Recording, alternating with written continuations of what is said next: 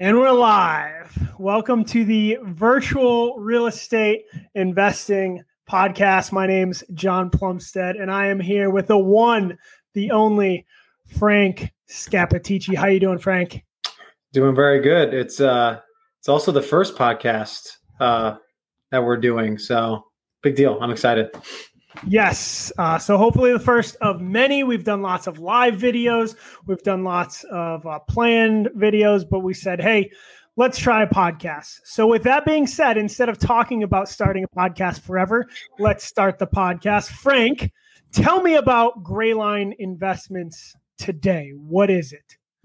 So today it's a wholesaling and flipping company. I think what differentiates us from other people that do what we do is probably that we do everything virtually. So I live in New York. So do you. You live about 55 minutes north of where I do. I live just north of Manhattan, but all of our deals are in Texas, Georgia, Florida, Ohio for a short period of time, Clarksville, Tennessee. So we're all over the place in the United States. So that differentiates us. And we do flips as well, remotely, and scale. I think, what we found in 2020 was it wasn't that hard for us, I think, to do like 2 to 4 deals a month. We were kind of in that space for, I'd say, the spring. But I think what makes us different is the aggressiveness in which we scaled the company to getting a lot of leads in, doing a lot of deals. So that's us in a nutshell. Remote, Excellent. A lot of volume. Virtual real estate investing, as the title of the podcast is. I think you'll see we live up to it, and we try our best to help others be the best they can be at virtual real estate investing. So as you think about Grayline Investments today, what does a company look like? How's it structured, Frank? Yeah, it's awesome. So as you're fully aware, me and you are the partners. So we're the owners of the company.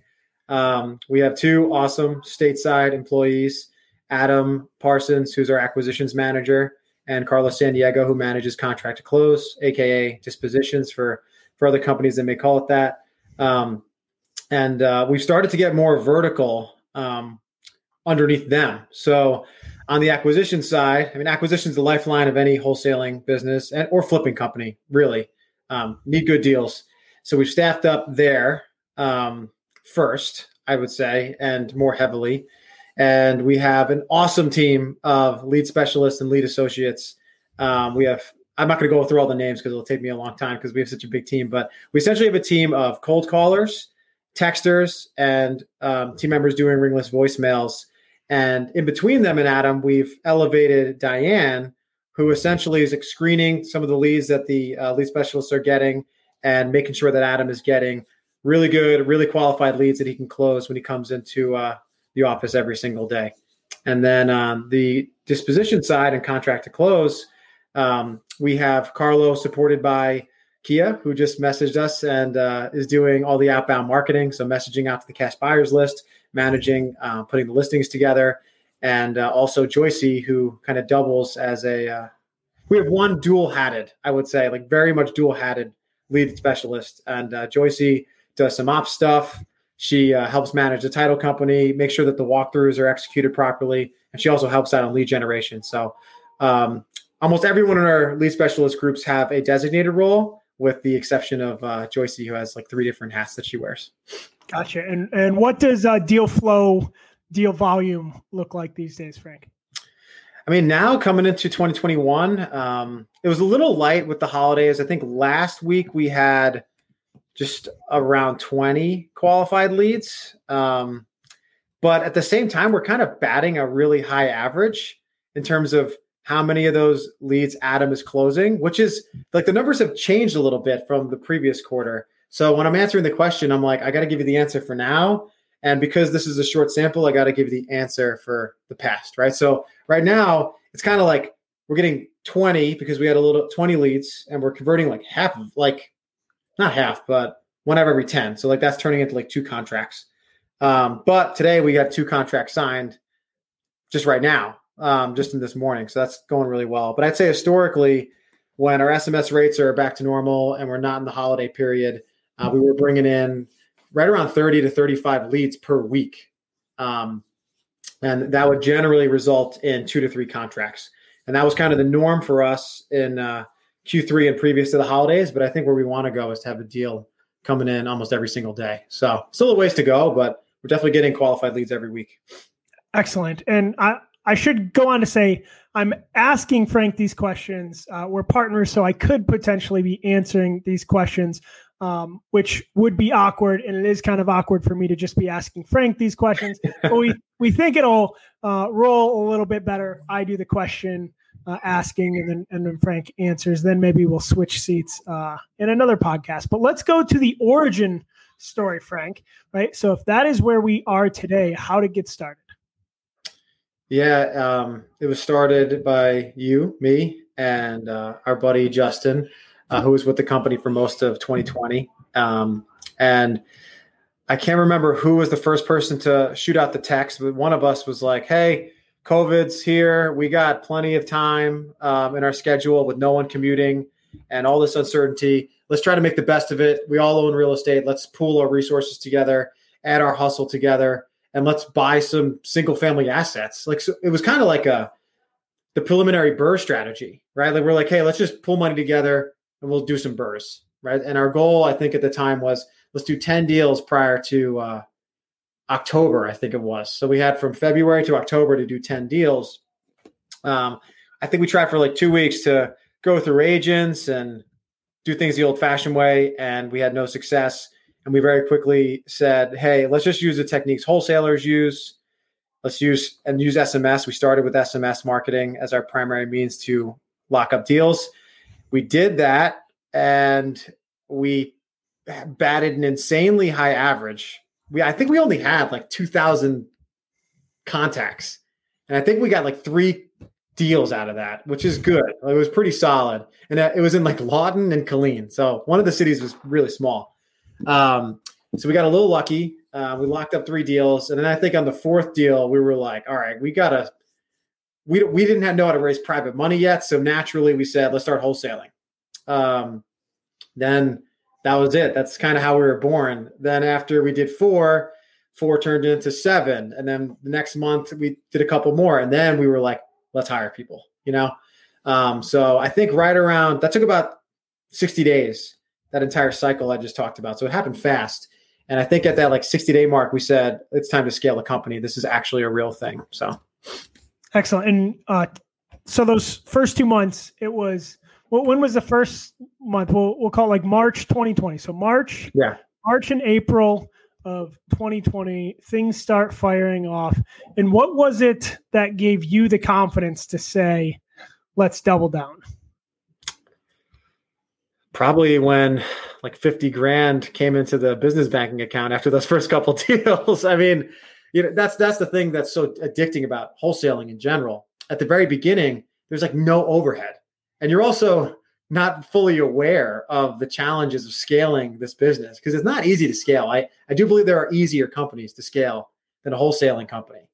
But it is very easy to get the money at the beginning, in my opinion. So the confidence was probably the money. Coupled with the fact that I didn't really enjoy my primary job. So I was like, any awesome opportunity to work with my friends and, replace my income, like was going to be incentivized, I was going to feel good about that. And, because we had dumb luck, we probably didn't know any better, to be honest. I was like, oh, I could do 50 grand. Must be easy to make $1 million, and then you learn there's a lot more to it than what we were doing over time. So what did we do with that first 50K? I think we reinvested it, but do you remember how we kind of allocated it? Yeah. I'd say more than half of that 50K went towards education between the sales training. We did John Martinez sales training, Dan Schwartz's 80/20 Investor Academy, I think was one of the first purchases we made. And that's really all about scale, that education program, which is perfect timing for where we were, because we were hustling our butts off, doing all the outbound marketing ourselves, managing all the transactions ourselves, dispoing everything ourselves. So meeting Dan was really good at that point in time.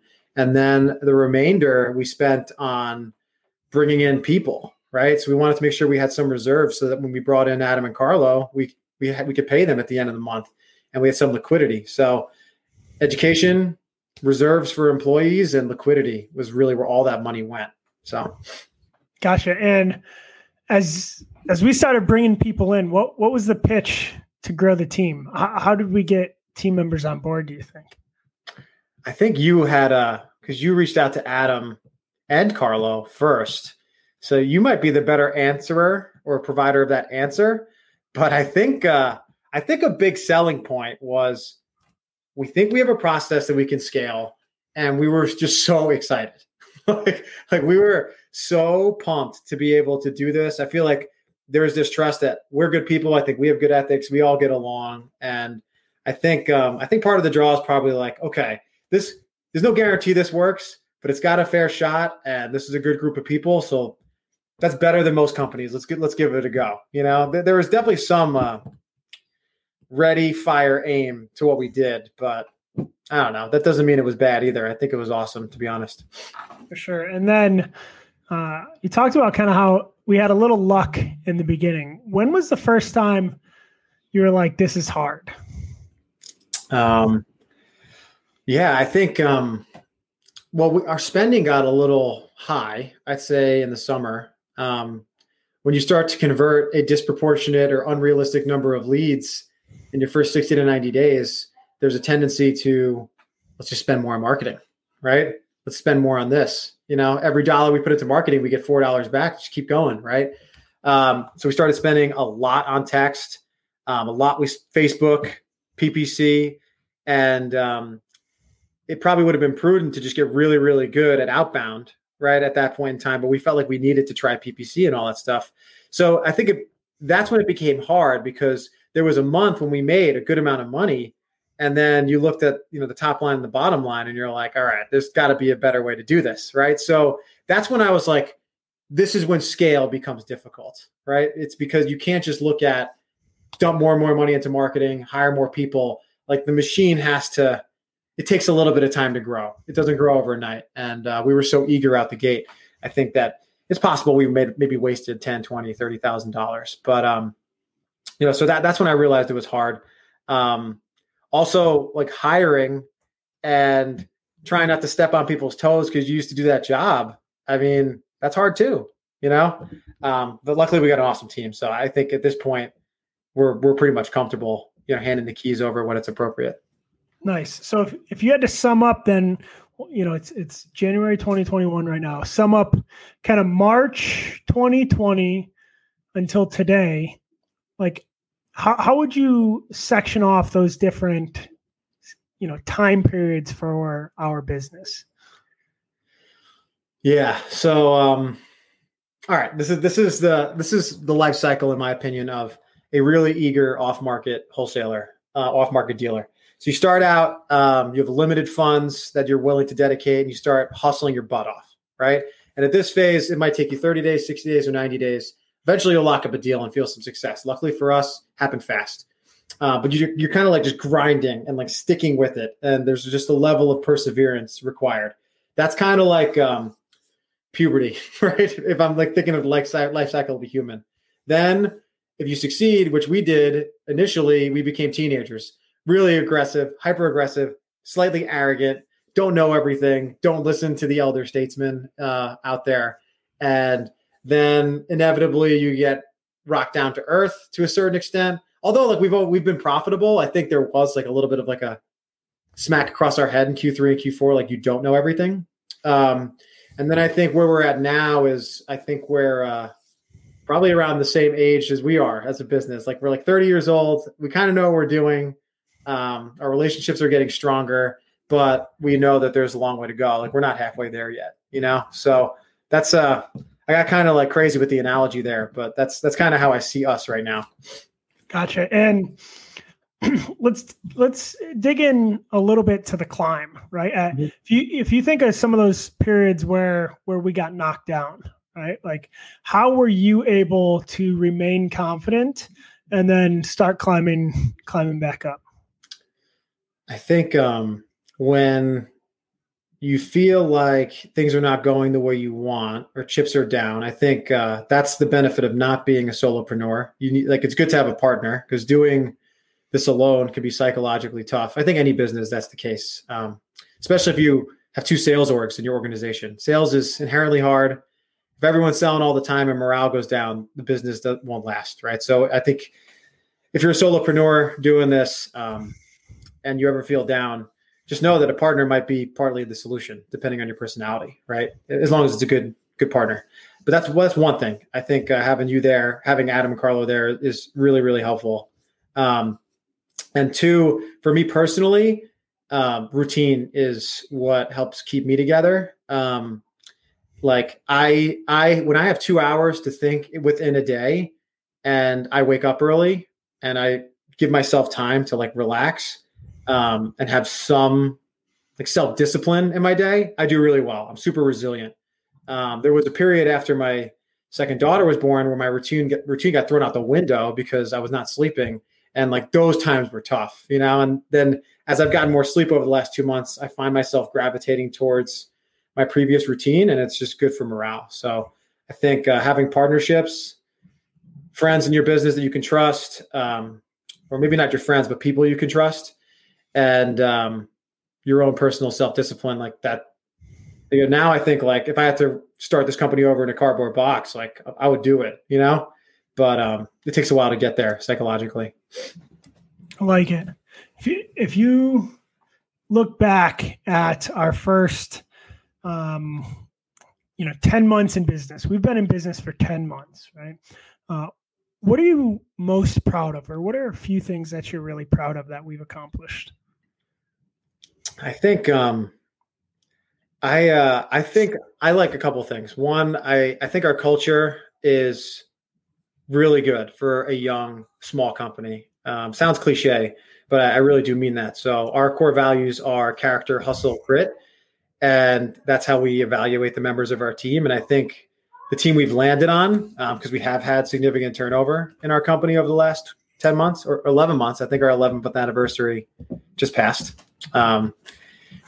Is really, really good. Some people say that you want your company to feel like a cult, and I wouldn't go that far with describing our company, but I do think that there is this like shared belief system across our core team members that's really, really strong. So that's big. The second thing is we were able to maintain profitability while going through all these lessons, and we did not stop playing offense. I have this belief that if you're an entrepreneur, if you have the opportunity to play offense, you should play it as much as you can. And this is what I mean by that. Going on a sales call to partner with another wholesaler, or going on a sales call to talk to an institutional buyer, that's offense, right? Like you're on the hunt. You're looking for ways to increase the revenue in your business. It's good for the soul. This is good for it too. Like going on a podcast, doing marketing, it's good for the soul, right? And I think we've done a good job of focusing on those things. For me, going into QuickBooks and analyzing our taxes and categorizing stuff, that's defense for me, right? But we found a good CPA, Larry Dixon, that's his offense, right? So like my thought is I want everyone in my ecosystem playing offense as much as possible all the time, And I was telling my wife that too, like personally, like want to book a trip, book the trip, like I don't care about COVID. I mean, I do. We'll take the precautions when we get there, but like let's not let us get in the way, Yeah, I like that. As they say in the podcast world, I'd like to unpack that a little bit, right? Right. So let's talk about culture, right? I think some people may have a visceral reaction to the idea that we are 11 months old talking about culture, right? Like, yeah, you guys are still babies. Don't talk to me about culture. So why is it that you do think we have a strong culture and you would refute that? Well, one is we have enough touch points where I think we can see our teammates, but two, I think in wholesaling in particular, I think bad character will get exposed extremely quickly because there's opportunities to act with bad ethics almost at every single point within a transaction, right?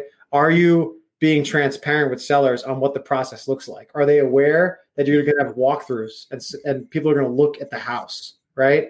Are they aware that you're taking a fee and you're making money as an investor? People try to hide the sausage on the front end. Eventually it comes exposed, right? You get closer to the closing table, seller has a complaint. Wait, this isn't what you told me you were doing, right? And that's because you didn't have the fortitude to tell them exactly how it's going to go or set expectations at the beginning. Furthermore, on the buying end, I tried the JV deals with people, other wholesalers, and they'll show their cards like on their ethics, like right there, right? Like they'll try to not be honest with how much their fee is and all this other stuff. What I'm getting is this: in our business and wholesaling and flipping, we're all grabbing equity, right? A home has a value, and we're all trying to get a fair amount for our work, right? Of the equity in that house throughout the transaction. You get too greedy, you stop providing value, or you're dishonest with people, like it will eventually bubble up. But the owner will find out. If Carlo was driving prices up by saying, "Oh, I got another offer higher than yours. Can you give me an extra $3,000?" If Carlo did that in perpetuity, we would eventually find out he was improperly bidding up our buyers, right? And they would find out too. But so if you don't have good character, especially in this business, because the cash can move pretty quickly, it'll show itself. So I'm very confident we don't have that issue. Nice. And then we don't, but now we've got a company with double-digit personnel spread out literally across the globe, right? Our lead specialists, our virtual assistants are located in other countries. Do they embody our culture? Do they embody our values? And if so, how? I think they do. We just had Kia come on your session yesterday and go live. And I think if you listen to her speak and you said, hey, their company values are character, hustle, grit, and you watch Kia talk, you'd be like, yeah, like she's a believer. And I think that I watched it obviously, and I thought that was really, really apparent. Especially Joycey and Diane, who've been with us for over 6 months. Those are our 3 initial virtual assistant hires. We don't call them VAs in our business. We call them lead specialists and associates for those watching. I don't know. It's how do you personify character, hustle, grit? We say characters do the right thing, treat people with respect, which I've always seen them do. Extremely supportive. Like we know when Diane got married, like the other virtual assistants are involved. They're congratulating her. Like there's a little bit of like a boost there. But then on the hustle and grit side, like they're doing outbound marketing every single day, and they're delivering leads every single day. Doing that for 40 hours a week is the definition of hustle, right? And grit to do it over 2 quarters. That's not easy work, right? But to come in, do that work, deliver on your job, and then show up to your 2 meetings a week with John and Frank with a smile on your face and like trying to add value in other areas of the business, like, I don't need to be convinced that they have it. If you start seeing those behaviors, like they're executing the daily hustle, and then they're like giving recommendations to the boss, the owner of the company, like, dude, that's a winner. I like it. Let's talk about turnover a little bit, right? And we don't have to get into it too deep, but I think if you would have told me 11 months ago that we were going to turn over as many people as we have, I would have said, no way, right? Yeah. Because if we have a good culture, shouldn't it keep people here, right? So can you talk a little bit about turnover and how we've determined what is a good fit and what isn't a good fit? Yeah. I think you start with grading people on your company values. From just an HR personnel management perspective, I think Traction, the book, does a great job describing this, right? So when you're either going to decide to move on from someone, if you decide you have the wrong person or you have the right person in the wrong seat, and that seat in your business doesn't exist, right? Those are probably the 2 reasons you get rid of someone. The wrong fit means they don't align with your values, which we've had, right? And sometimes you can interview for that, and sometimes you just don't find out, right? The only thing I could say about that is when you do find out that the person's just not going to be a fit in your organization, especially if you're a small company, you should be decisive, right? So what we tell people when they join our company is we typically have a 30-day trial period to make sure this is a fit for both parties. We appreciate this is a young company. If they don't like us, we don't want them to be stuck with us either, right? We're so young. We're not Google, right? We don't offer the same type of benefits package they do. So if they want to leave, like that's actually very fair. So offering a trial period is one way that we manage that as a small company. And then like right person, wrong seat. Like to me, that's just a future business partner. But to answer your question on turnover, that's how I look at it. do they align to our company values? If not, wrong person. If they are the right person, do we have the right seat? If they're a great salesperson, but we need a transaction coordinator, that's probably a future business partner, and eventually after 30 days, you should probably be able to figure out what makes that person tick. Gotcha.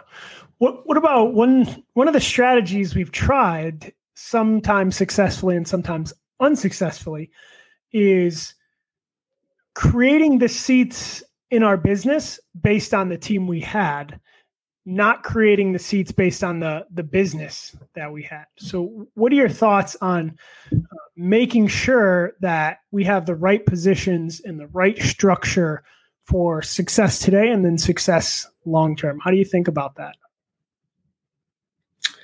Well, I think that you got to be a little careful. I know we have thoughts about what the future of the company can look like and what roles there might be in there. Like, we want to start an education arm of our business. We have a mastermind. We eventually want to scale it to have a higher margin, higher end course where we add a lot of value for lead generation, people trying to generate leads because we're good at it. And you could argue that, like, hey, that'll require role A, like a different role for the company, and like maybe that's in the back of our heads, but like, let's hustle that and then we'll scale. I don't like it when people try to scale things that haven't been hustled at all, right? Like right now, the most important thing in our company is the people in it right now. And I really believe we have people in the right seats, right? And then as business owners, we'll do some business development for the new revenue streams, and then we'll kind of scale underneath that, right? That effort. So like, how much time am I thinking about, who's the primary person to lead this, other initiative? And honestly, that's me and you while managing the current team, which we think is the right team. And then once we get a little bit of revenue in that door, we'll scale it appropriately. So I'm not spending, honestly, a ton of time thinking about that next person. Gotcha. Profitability, money flow, making sure that we're liquid, right? Liquidity. What lessons have we learned about profitability, revenue, expenses, bookkeeping, QuickBooks, CPA? I could go on and on, right? Like, we've learned a lot, but what are some of the big things that stand out to you? Liquidity, I'll touch that first. You never can have enough cash in your bank account. A couple of reasons. One, in wholesaling and off-market dealing, marketing channels will fluctuate with their effectiveness, right? 2 years ago, if you got on the PPC, Google ads, Facebook ads, YouTube ads train, the cost was much lower to get a lead than it is now, right? So that's changed a lot. We use SMS as a primary marketing platform in our company.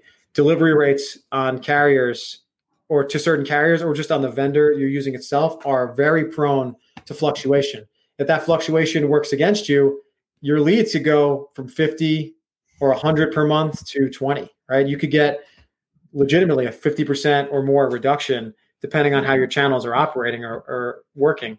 So let's say you make $0 that month. Let's say you're in a crash course because you made $0. Like, how many months can you survive? And now my mindset is we need 3 months of operating expenses covered in the bank account. And then we could talk about quarterly bonuses and special projects and all this other stuff. Because once you have employees, you have a responsibility to, if you have to weather a storm, you can weather that storm. And I think in wholesaling, 3 months can do that for you, preferably more if you can.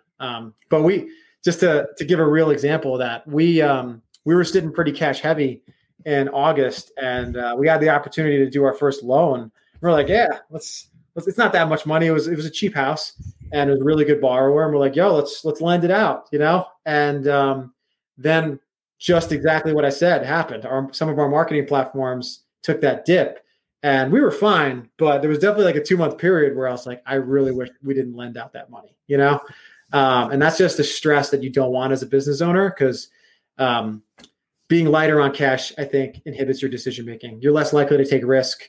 You're more likely to play defense, which I alluded to before. And I don't think a young company should be playing a lot of defense. I think you should be able to be aggressive. Yeah, the old cash is king sounds so cliche, but oh my goodness, right? Cash is king. Let's talk about scale some. And one, I think we're we look at scale differently than a lot. The other thing is there's so many people that would say, hey, doing a deal a month is awesome. Doing, 12 deals in a year is awesome. But for some reason, in 2020, we did 50 deals, right? And we're hoping to get to the point where we do a deal a day. So can you talk to me about scale some? Yeah. And just to make a point, if someone's goal is to do a deal a day, there's nothing wrong with, or excuse me, a deal a month. There's nothing wrong with that. If you're earning a W-2 income and you're making a 10K fee a month on the side, hey, you can live totally fine. You can become very wealthy that way. So that's great. But how I look at scale is, obviously you make more money, right? I think like that is like the most immediate motivator is like our upside is going to be a lot higher, right? But to me, it was also a much more sustainable path, right? When you scale, people that are in the hustle, their roles become more defined, right? As the business owner, gives you opportunity to look for other avenues of approach. So for people like you and me that have the shiny object syndrome, scale is like an inevitable thing. You're either going to do it or you're going to get distracted, right? So to be honest, like Carlo and Adam had to replace our hustle for a certain amount of time as we were scaling, right? And they had to Adam was closing the deal. He was cold calling. He was doing everything. And that's too much too, right? So scale is not only a revenue driver, but I think it's a sustainability thing. There's a lot of people that wholesale for 6 months and make 60 grand and still tap out, right? Or a year or 2 years. Because if you're always the one on the phone forever and you have to carry the weight of the CPA, right? Like both sides, both front offices as things continue to grow. So it's just very, very stressful. So I think it's also a sustainability thing. And I'm glad we did it because if I would have given a different answer 10 months ago, I would have just said more money, more options that you have. But it definitely makes everyone's quality of life go up as well, in my opinion. Yeah, for sure. Let's see. What do you think makes us different? Like we talked about scale some, but what other things do you think make us different in this marketplace? I don't know. I think like, I don't want to give the character and like the soft answer because we've covered that already. But although I do think that's a differentiator, us being honest on both sides of our business. But I don't know if we're doing anything super different, right? I think we're hitting the same lists that a lot of people are. We're not the only wholesaler in any of the cities we're in. Like we have competition. We use the 70% minus rehab rule and how we underwrite our houses, which half the wholesalers out there use, right? So we underwrite very similar to people. I think to differentiate yourself in this type of business is you got to be extremely nitpicky and process improvement oriented on all the different components of the business. And it's the hard thing to scale about wholesaling is every single step, like all 50 steps in the process do have an influence over either your throughput or the margins or the revenue you make per deal, right? Like if you qualify sellers and you say, hey, we're going to be very upfront with you. Are you willing to sell your house at less than the Zillow or the Zestimate, right?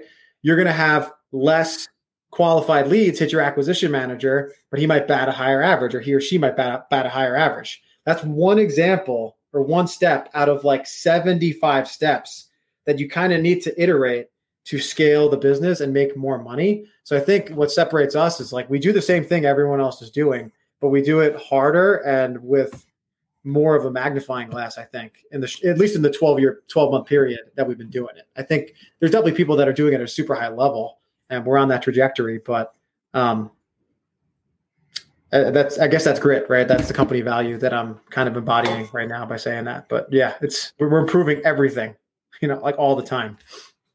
How have you been able to wrap your head around that delegation piece? Because we have those 50 different steps we need to have happen to close a deal.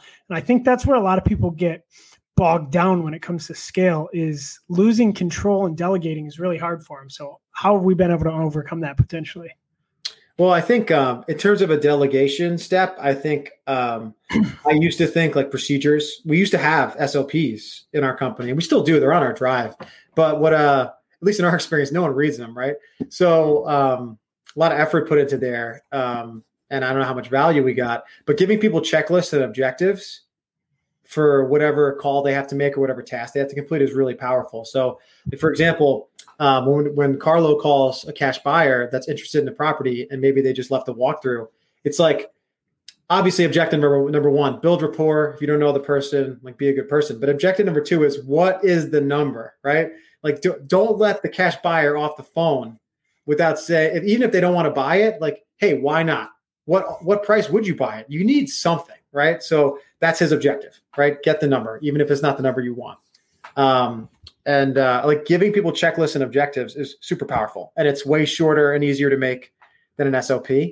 And then on the delegation side, I've gotten better about this, but just not trying to be perfect. Like perfection is the enemy of greatness. Like there's things that I've delegated to Carlo and he brings it up and I'm like, damn, I never even thought of that, you know? But like I could get upset about it, but then I also should be thinking, damn, Carlo, I didn't give him that guidance and he still got the deal done, you know? Like that's a good thing. I shouldn't be fretting about that. I should feel good about it. So, and Carlo feels good too. He's like, oh, my idiot boss didn't know that, but now I'm doing it. Like I should be the boss, which maybe you should, but yeah, like just don't let that stuff bother you. And don't try to make your process too perfect. I like it. I feel like I'm doing the interviewing, and although it's been very informative, maybe I'm asking some boring questions. So I want to go a little bit of a right turn. And okay. I think you'll appreciate this because you love a good crazy story, right? Sure. But do you have a crazy story that's happened in 11 months that you'd like to share? I can think of a couple different ones, but do you have one that comes to mind? Well, which one are you thinking about? You seem more prepared for this than I am. I don't know if I'm more prepared. You might be a better storyteller. I'm thinking the initial one, Justin dealt with the property manager that clearly was constantly under the influence and was trying to like shake us down for $20 a pop to do showings and stuff. Oh my gosh. Yeah. So no, I actually ended up having to speak to him too. This property man, this poor seller, man, this actually makes me sad. So we were under contract for a house in Coppers Cove, Texas. And I think we were under contract for like 120 and the ARV was like 210 or something. And the seller was like, hey, it doesn't need that much work. Like maybe 5-10 grand worth of work. It was a nice house. And we're like, okay, cool. Let's lock it up at this price, but we'll do a walkthrough to verify the condition. And the property manager has to let us in. Now, this property manager definitely hasn't been in this house in 10 years. Like definitely was not checking up on the house or managing anything besides transferring funds to the owner. And this house was wrecked. Like the tenants stole the sink out of the walls and all the bathroom. It smelled bad. Dogs had ripped up. It was really, really bad. And there was foundation issues that the owner was never alerted to. So like it was a 10K rehab that was really a 60 grand plus rehab. It was a lot. And this property manager obviously gets yelled at by the owner because he's cost this owner a lot of money. We have to renegotiate the offer because we couldn't buy the house at that price anymore. But we still were the best option for that seller. And then the property manager had the gall to be like, hey, if you want to have anyone, contractors, buyers, look at this property, like you got to throw me like $200 per walkthrough. And I was like, and we were brand new. And I was like, man, like this is like one of the 2 deals we have in the pipeline because we had no deal flow at that point or very limited. And I agreed, I couldn't understand him. He was a ridiculous guy, but then he never collected the money. I think he ran up a tab of like $600 to like let us in the house. And then he texted me like, hey, are you going to send the money? And I was like, yeah, sure. I'll send it over. I've never heard from him again. So that was my sketchy property management story. He was rough. Nice. You should also tell the story without saying the address because there's so many dangerous angles to this. But the story of how with the same house, we kind of had to deal with the drug cartel and very shady other wholesalers. Do you remember the spaghetti tangle? Oh my God. Yeah. It's probably the worst. I had to get involved heavily in this one. So we had a home, and we're under contract for a long time. There was multiple people on the deed, like I think 2 ex-husbands and obviously the wife. And it took us a month to get the first husband. Then we focused on the second one. The second husband was out of the country. He was basically extradited, I guess, to Mexico he was in the cartel, drug charges and everything.